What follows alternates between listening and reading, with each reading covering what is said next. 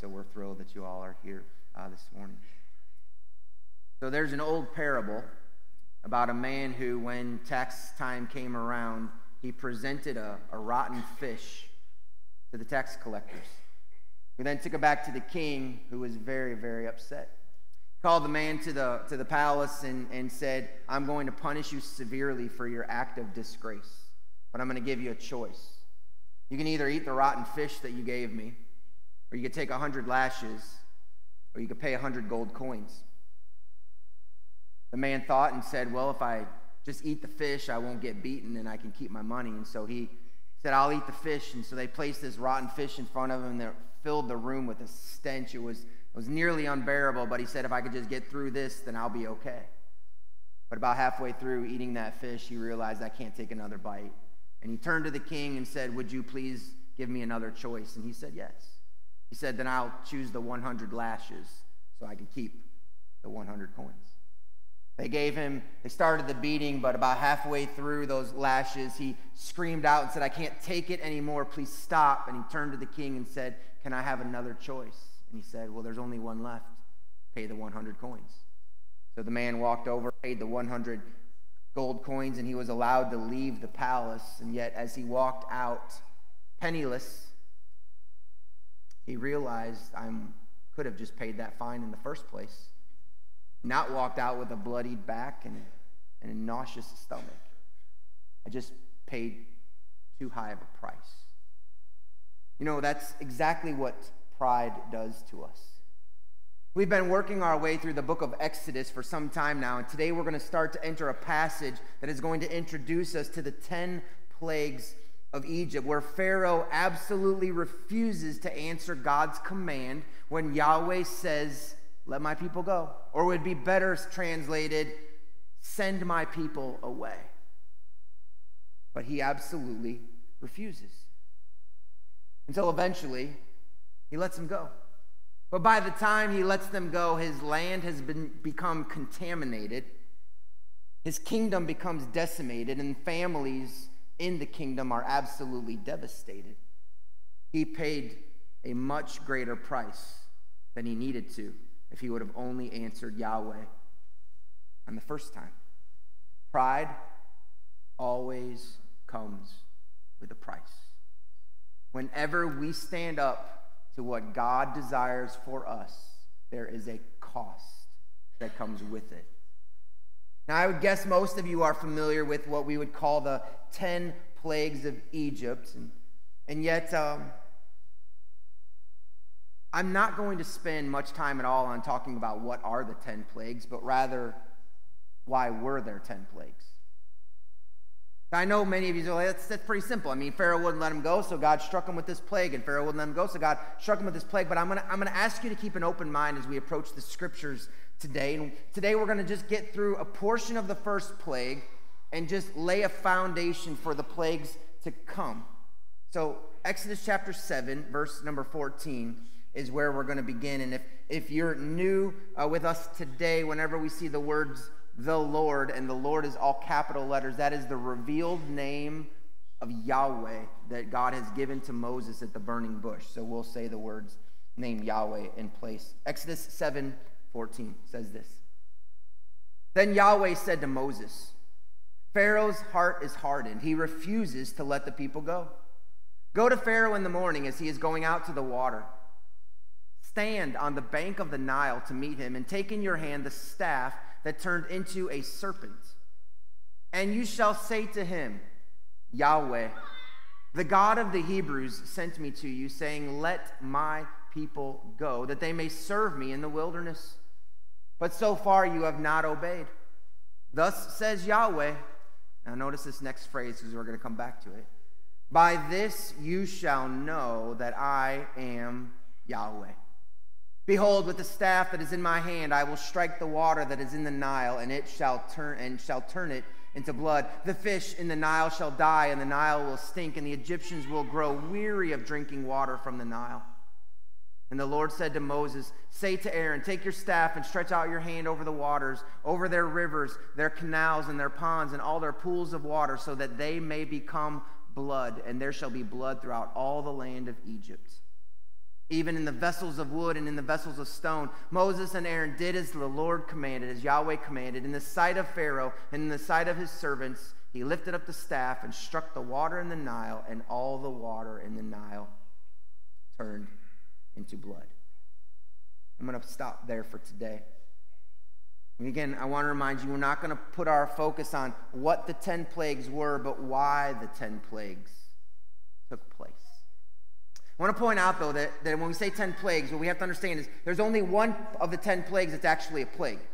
A plague is a disease that would affect humanity or living animals, and only one of them, the one that affects the livestock, is the only one that's actually a plague. And so why would we call them the plagues? Well, the Hebrew word used for plague also means strike or blow. And so what we're realizing is that these 10 plagues were actually God. Remember how he said to Moses, I will remove them with a mighty right hand. This is God's hand coming to strike and then strike and then strike Egypt time after time after time. And these strikes weren't random. He wasn't like a boxer trying to fit it in where he could. These were precise and calculated and purposeful and deliberate strikes that he was bringing against Egypt. And what I would contend to you is that the plagues, through these 10 strikes, Yahweh was revealing himself to the world. He was revealing himself. Let me show you what I mean. In Exodus chapter 7, verse number 5, and in Exodus chapter 7, verse number 17. Here's what we see. In verse 5, he says, the Egyptians shall know that I am Yahweh. Why reveal himself to the Egyptians? Because the Egyptians lived in a land, in a world that was filled with all kinds of different gods. And he was showing them Yahweh is the one true God. And in verse 17, he's speaking directly to Pharaoh, saying, Pharaoh, by these plagues you shall know that I am Yahweh. Why would he say that to Pharaoh? Because Pharaoh himself claimed to be a god. And he's saying there is only one. So Yahweh was using these plagues to reveal himself. And you say, well, how in the world do these 10 devastating things that happened to a land in Egypt, how does he reveal himself to the world? And I'd love to take you on a short journey. We're going to go back to creation very briefly. Really simple elementary question. How many days of creation? Can you tell me how many days of creation? Total, how many days of creation? 7. Yeah, there were 7. I know he created it in 6, rested on the 7th, but that was a part of the creation narrative. 7 days of creation. Have you ever asked yourself, why did it take God 7 days? Like, why can't he get it done in a day?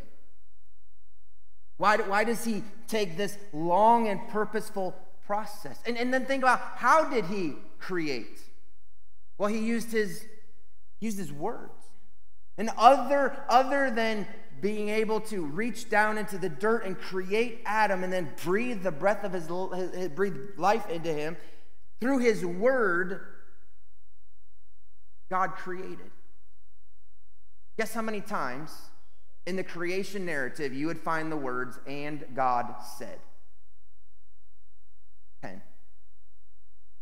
Numbers in the Bible are very important. 10 is the number of completion. 7 is the number of perfection. In 7 days and with 10 sayings, God created a perfect and complete world. But he did it in a very purposeful pattern. He would create space, and then he filled the space. If you think about creation, in day 1, he says, let there be light. In day 4, he creates the sun, moon, and stars to fill the space. In day 2, we have air and water are separated, and in day 5, he creates to fill the air birds and to fill the water fish. In day 3, he creates land, and then in day 6, he creates animals and man to fill the land. So there's this purposeful pattern that we see that God does his work in creation. He is speaking everything into his existence in 10 sayings. He takes 7 days to do it, and so the creation narrative is telling us far more than how God created the world. It's telling us who created the world and what he is like. He doesn't just make sun, moon, and stars and then say, oh, what do I do with these? They've got to go over here, so let there be light. No, it didn't work that way. He made space or a domain, and then he filled those spaces, and he filled those domains. And that teaches us who Yahweh is, right? He's a God who creates with his word, which that becomes very important. When we look at his word and we see Jesus coming as the Word made flesh, when we go to his word and we say, Lord, how are you ever going to keep these promises? And he says, I can create anything I need with my word. We see that he's the God who makes space, but he doesn't leave space empty. So if you ever feel like, God, how come you took that person out of my life? How come you took that job away from me? How come you took something that I thought was so valuable to me? Why did you take it away? What is this space in my life for? Oh, just wait. He's getting ready to fill it with something great. He's a God of control, not a God of chaos. We see that through his orderly purpose and plan. He's a God who's willing to place his hands into the dirt with humanity, which will matter to us when we make a mess of our lives and wonder, does he want anything to do with me now? Oh, yes, he loves to work in the mess of our lives. He's a God who rests to enjoy the work that he created. And that's so important for us to understand. We can rest in his work, and we can rest in the work that we partner together with God. And we sit back and we enjoy it. Yesterday was, I know that this is personal, so forgive me, but yesterday watching Trinity graduate, and she got to sing a song at graduation, I sat back and just thought, I'm so blessed.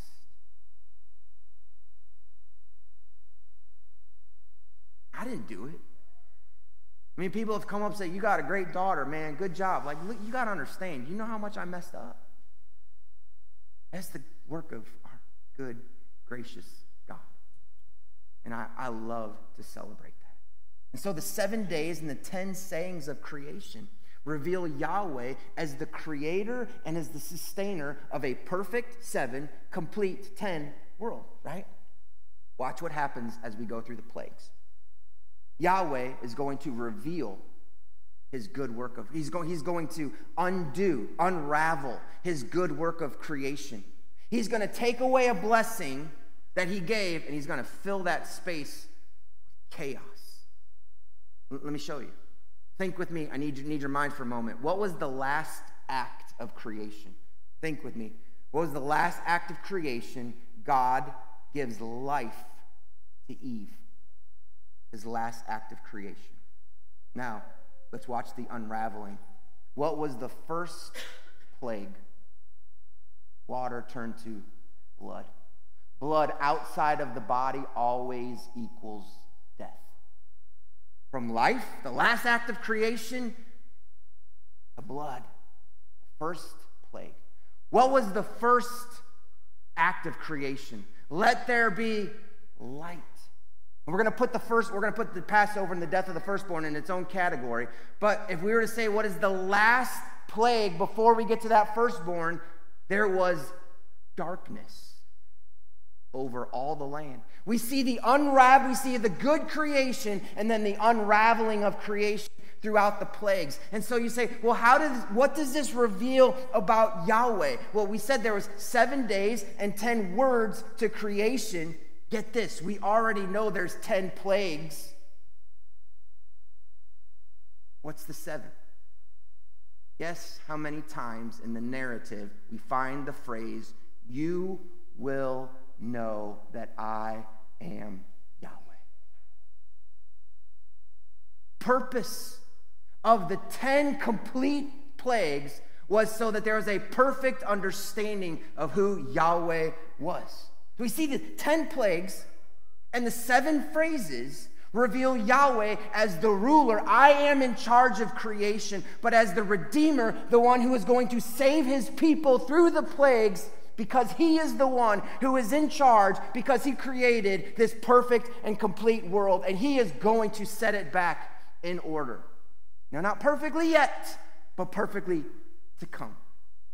And that's so huge because it gives us this understanding that there's a purpose behind these punishments and these plagues. And we sometimes think in our life, God, why are you striking me like this? And God, he never strikes without a purpose. He never strikes for just mere punishment. He is always trying to show his children, his people, this is who I am, and you've forgotten. There's a beautiful pattern to the plagues. I say, I know it sounds strange because the plagues were so destructive, but there's this beautiful pattern. You put these things in groups of 3. I'll challenge you as you go home and read this week. Here's what you're going to notice. Plague 1, Plague 4, and Plague 7. The first of these 3 sets, every one of them, Yahweh tells Moses, go to tell Pharaoh early in the morning at the Nile what's about to come. First, 4th, and 7th. The 2nd, 5th, and 8th, he says, go to his house and tell him about what's to come. But the 3rd and the 6th and the 9th, there's no warning. They just take place just like that, without any warning. Then you say, well, what do these patterns teach us about Yahweh? Why would that matter? Oh, let's just take the first one. The 1st and the 4th and the 7th, when Yahweh tells Moses, go to Pharaoh early in the morning at the Nile River and tell him the plague that is about to come. Now, let's be honest. Let's be honest. If we're looking at the Bible as a whole, do we really care that Moses went early in the morning to the Nile River to talk to Pharaoh? Do we really care about that? Is that important whatsoever? Not to us, but it was to Yahweh. Because remember, Pharaoh claimed to be a god. There is something that human beings must do regularly that gods do not have to do. Go to the bathroom. Guess when Pharaoh took care of his business? And guess where he took care of his business? There was, the Egyptians were restricted. There was a law that would not let the Egyptians leave their homes until a certain time in the morning because they wanted to protect the image of Pharaoh as a god, that he was more than humanity, so nobody could see the humanity of Pharaoh. Except this is when Yahweh says, hey, Moses, go to the bank of the Nile early in the morning, right where Pharaoh's taking care of his business, and you remind him, you're not a god. But the one who is, he's about to act. And this is how he's about to act. Like, isn't that cool? But think about that. If he goes and tells Pharaoh, who's a god, what the true God is going to do, that's not very wise tactics if this is a real battle. If one leader tells another leader, this is what I'm going to do, that's not really good unless the one leader knows there's nothing this leader can do about it. Go ahead, Pharaoh. You think you're a god? I'm just going to tell you what I'm going to do. What are you going to do about it? And what I love is that in these ancient civilizations, the way to bring disarray to a group of people was to take out their leader. But Yahweh chooses not to remove Pharaoh. He leaves Pharaoh sitting right where he is, and he removes the kingdom, the greatest, most powerful kingdom in the world at that time. He removes it right from underneath of the Pharaoh while he is still sitting on his throne. Like, you see this simple little pattern. Yahweh is making a statement. I am the I am. I am powerful, not Pharaoh. And he was showing that to the Egyptians, he was showing that to Pharaoh, and he was showing that to himself. Just a real quick pattern. The plagues, again, remember, they're an unraveling of God's good creation. How did creation start? Creation came from the heavens down eventually to the earth. Well, these plagues are going to unravel, and they're going to start from the earth and work their way back to the heavens, because the first, second, and third, you look down to see the blood, and you see the frogs, and you see the dust that will turn to lice. And 4, 5, and 6 is the land between the ground and the sky, where you see the flies and the livestock dying and the boils on men. And then 7, 8, and 9, you look to the heavens as the hail falls and as the locusts swarm the skies and as darkness overtakes it. Like God is working in a very purposeful way to show people that, hey, listen, I'm the God of all things, and I am the God of all places. I'm below you, I'm beside you, and I'm above you. Man, when I was thinking through that, I immediately went to Psalm chapter 139, where David writes, "Where shall I go from your spirit? Where shall I flee from your presence? If I ascend to heaven, you're there. If I make my bed in Sheol, in the depths of the earth, you're there." This is exactly what Yahweh is showing his people. I am powerful, but then, don't you love this comforting? But I am with you. You can't go anywhere where my power isn't, and you can't go anywhere where my presence isn't. Don't we all need to be reminded of that at times? There's this purposeful pattern to the plagues, and we'll see some more as we go on. But it's Yahweh revealing himself. And here's what we find.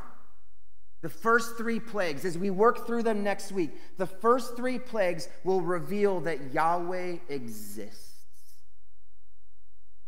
He's a creator. This world has a creator. Atheists say there is no God. Well, then how can blood be created into, how can we create blood from water?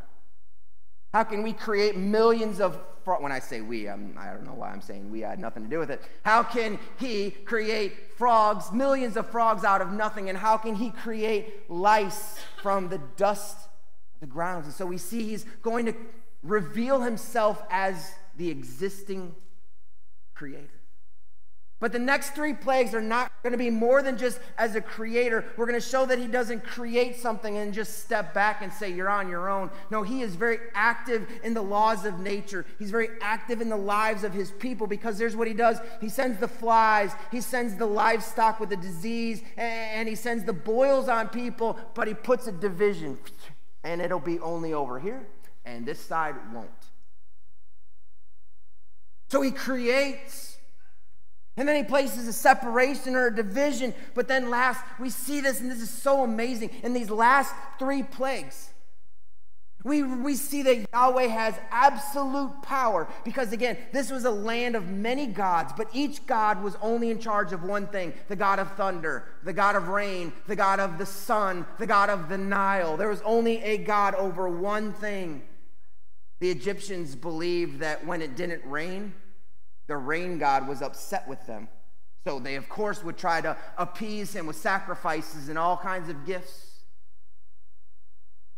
Or, if it didn't rain, it was because the sun god was battling and defeating at the moment the rain god and preventing him from being able to send the rain. But then all of a sudden, in plague number 7, from the sky falls hail and fire. It's 2 different gods. Unless it's all coming from one God. Plague number 9, there's darkness and then there's light. And you can't have light and darkness at the same time. Well, unless there's only one God that's bringing both light and darkness. So we see again, Yahweh is bringing these plagues not just to punish Pharaoh, but to reveal himself. But here's the thing. What the plagues could not do was force anyone to respond in a certain way to Yahweh. He might see, oh yes. He might recognize, oh yes. But then the plagues did not cause them to respond in a certain way. Pharaoh saw Yahweh for who he was, but he failed to respond to him as Lord of his life. Pharaoh continued to try to control the circumstances and do things his way. And as we go on, you'll see sometimes he'll give in a little bit, but he's going to take it right back again. And the same thing is happening today. There are those people who just for a season, they'll recognize God's goodness. Maybe through a through a celebration, sometimes through a tragedy. And their eyes will be turned back to God and say, I'm so sorry I've been away from you, but you've blessed me. Or I'm so sorry I've been away from you, and I can tell that I need you now. We run back to him, but sometimes as the road becomes smooth again, we walk away and do our own thing. So just 3 words I wanted you to take away this morning. 3 words: acknowledgement, awe, and anticipation. Jesus, when he comes, is called the I Am. He takes that name upon himself, the I Am. Yahweh was the I Am. That means Jesus is Yahweh. So when Jesus comes in the New Testament, he comes and he, just like Yahweh did his signs and wonders, Jesus is coming to do signs and wonders to clearly display to the world, this is who I am.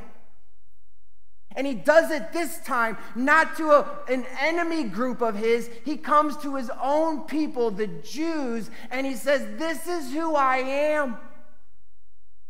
And Jesus comes performing 3 miracles that the Jews said only the Messiah would do this.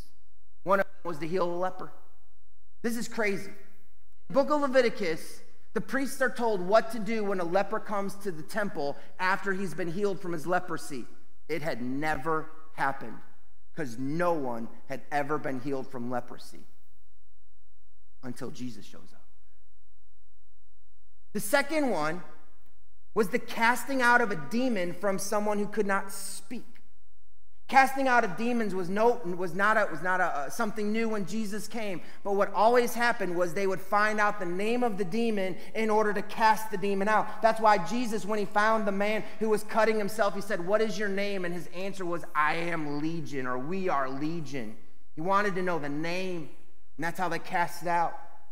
No one had ever cast out a demon without understanding the name, but you need to speak in order to do that. And no one had ever cast out a demon from a mute person. So the Jews said, only the Messiah can do this because only he would know the name. And that's exactly what happened in Matthew 12 when Jesus cast out a demon from a deaf and a mute man. The third miracle Jesus did was the healing of a man who was born blind. He said only the Messiah would offer the healing powers to create sight that had never been before. And Jesus did that in John chapter 9. So he comes doing all the wonders necessary to say, this is who I am. But their response, the Jews' response, was no different than Pharaoh's response. Pharaoh rejected, the Jews rejected, put Jesus on the cross. But what they did not know is when they put him on the cross, they were allowing him to fulfill the purpose they had come to fulfill, so he could die to defeat death, so he could rise from the grave to offer eternal life to anyone who would become a part of his kingdom. When we look at the cross, if we were to look at the cross all the way back up on the Golgotha, what we would see is 2 crosses on either side that really represent the world today. The cross on one side looked at Jesus and said, it's your fault, I'm here. The cross on the other side said, Lord, remember me when you enter into your kingdom. Both acknowledged Jesus, but only one acknowledged him with awe for who he truly was. This symbol right here, this symbol is carried by all kinds of people in our world. This symbol hangs in the homes and around the necks of people who acknowledge Jesus Christ died on a cross for the sins of the world. And many of those people will never experience his salvation. Because God's salvation does not come simply because we acknowledge. We don't experience his salvation simply acknowledging Jesus to be the Son of God who died for the sins of the world. A lot of people know that. A lot of people understand that. We must surrender our lives to Jesus as the King of our world. That's when true salvation comes. Once we acknowledge Jesus with awe, that's when we as a group of people who have said we have acknowledged the awesome, as Aaron said, the awesome God, or that was Pastor Mike said, the awesome God for who he is. Guess what we do now? We get together and we remind ourselves of who he is, and we acknowledge him as our God, and we sit in awe of him, and then we anticipate he's coming back to set all things right. Oh, we acknowledge you for who you are. Pharaoh didn't. The Jews didn't. We sit in great awe and wonder of who you are. And that's why sometimes as our leaders up here, those hands go up in awe and in praise. Like, what else do we do? Fall on our knees, bow on our heads, and raise our hands to who he is. We are in awe of our good Jesus. And then we don't just stand in here. We don't just stay here in this church all week long singing of, oh, we are in awe of you. No, we go live in awe. We take the awe with us, and we anticipate he's coming back, which means people out there need to know. But so does this person right here. Because there's going to be things awaiting you this week when you walk out those doors. And you're going to wonder, is he really good?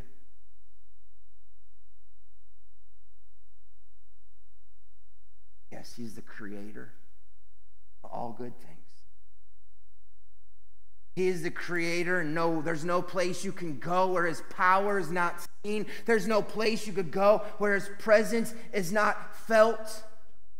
And we run to the Bible, and what you'll find when you run to the Bible is that in the opening verses of Genesis, you'll find a garden, a river, and a tree of life. And if you run to the back of the Bible and you read the closing verses of Revelation, guess what you find? A garden, a river, and the tree of life. Because the Creator that came and made a perfect and complete world will return to redeem and make that perfect, that imperfect and incomplete world perfect and complete again. We won't get to do that. We could be a part of it, but we'll never make it perfect. We'll never make it complete. Listen, my Savior is not some politician that I'm waiting to get in office who's going to pass a law. No, there's no law that will ever be passed that will change the hearts of people. No, it's not. We have a Savior. We have a King. We have a Messiah. We have a Lord who's going to return, and he will set all things right because he's the one that set it in the first place.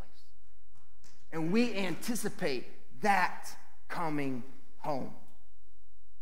We sat in the Grove House, as Pastor Mike mentioned, on Thursday, and thank you so much for your responses. If you don't know what I'm talking about, I let the church know on Wednesday that the Lord had placed on my heart for us to spend Thursday fasting and praying for the needs of our town, country, everything. Just, you know what's happening and swirling around.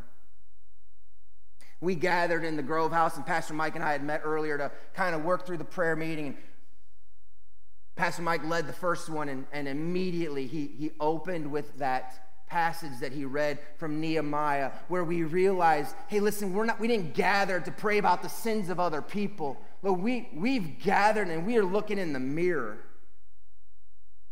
This is our town. Our town has sinned. Our nation has this is we, this is me, this is not you guys, this is me. And immediately that prayer meeting took a beautiful turn to where we weren't praying about anything other than, oh, Jesus, we see you for who you are. We can't measure ourselves against someone else. We have to measure ourselves against your holiness, which leaves us all lacking. We began to pray, and oh, the prayers of those who gathered in that first hour, they've stuck with me ever since we left. Each one of those prayer meetings was just beautifully sweet as we reminded our own hearts, it's not them, it's me. And then we came to this verse in each of those meetings, and this is the last thing I'm going to share. Titus chapter 2 says, for the grace of God has appeared. Oh, in the person of Jesus. The grace of God has appeared, bringing salvation for all people, training us to renounce ungodliness and worldly passions and to live self-controlled, upright, and godly lives in the present age. Jesus came, the grace of God came, he appeared, and he brought salvation to all who would be a part of his kingdom. And for those who do, we have been trained. Our bodies should be changing so that we live these self-controlled, not out of control, upright, not upside down, godly, not ungodly lives. That's what we should be doing now in this present age. But waiting for our blessed hope. And what's the blessed hope? The appearing of the glory of our great God and Savior Jesus Christ, who gave himself for us to redeem us. Same we that we're praying about, that's who he came to redeem from all lawlessness and to purify him for himself a people for his own possession who are zealous